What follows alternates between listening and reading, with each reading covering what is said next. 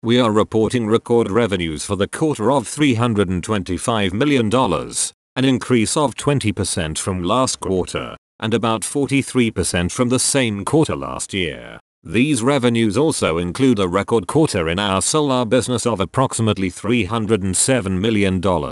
Revenues from our solar business increased from last quarter by 21%, primarily driven by the growth of our business in Europe. Revenues from our non-solar products were $18.30 million, mostly driven by the sales of lithium-ion batteries and energy storage products. Sales in Europe have picked up significantly, and we have added meaningful sales in Brazil, along with steady growth in Asia. This quarter alone, we increased our manufacturing capacity by approximately 25%. Moving now to guidance for the third quarter of 2019. We expect revenues to be within the range of $395 million to $410 million.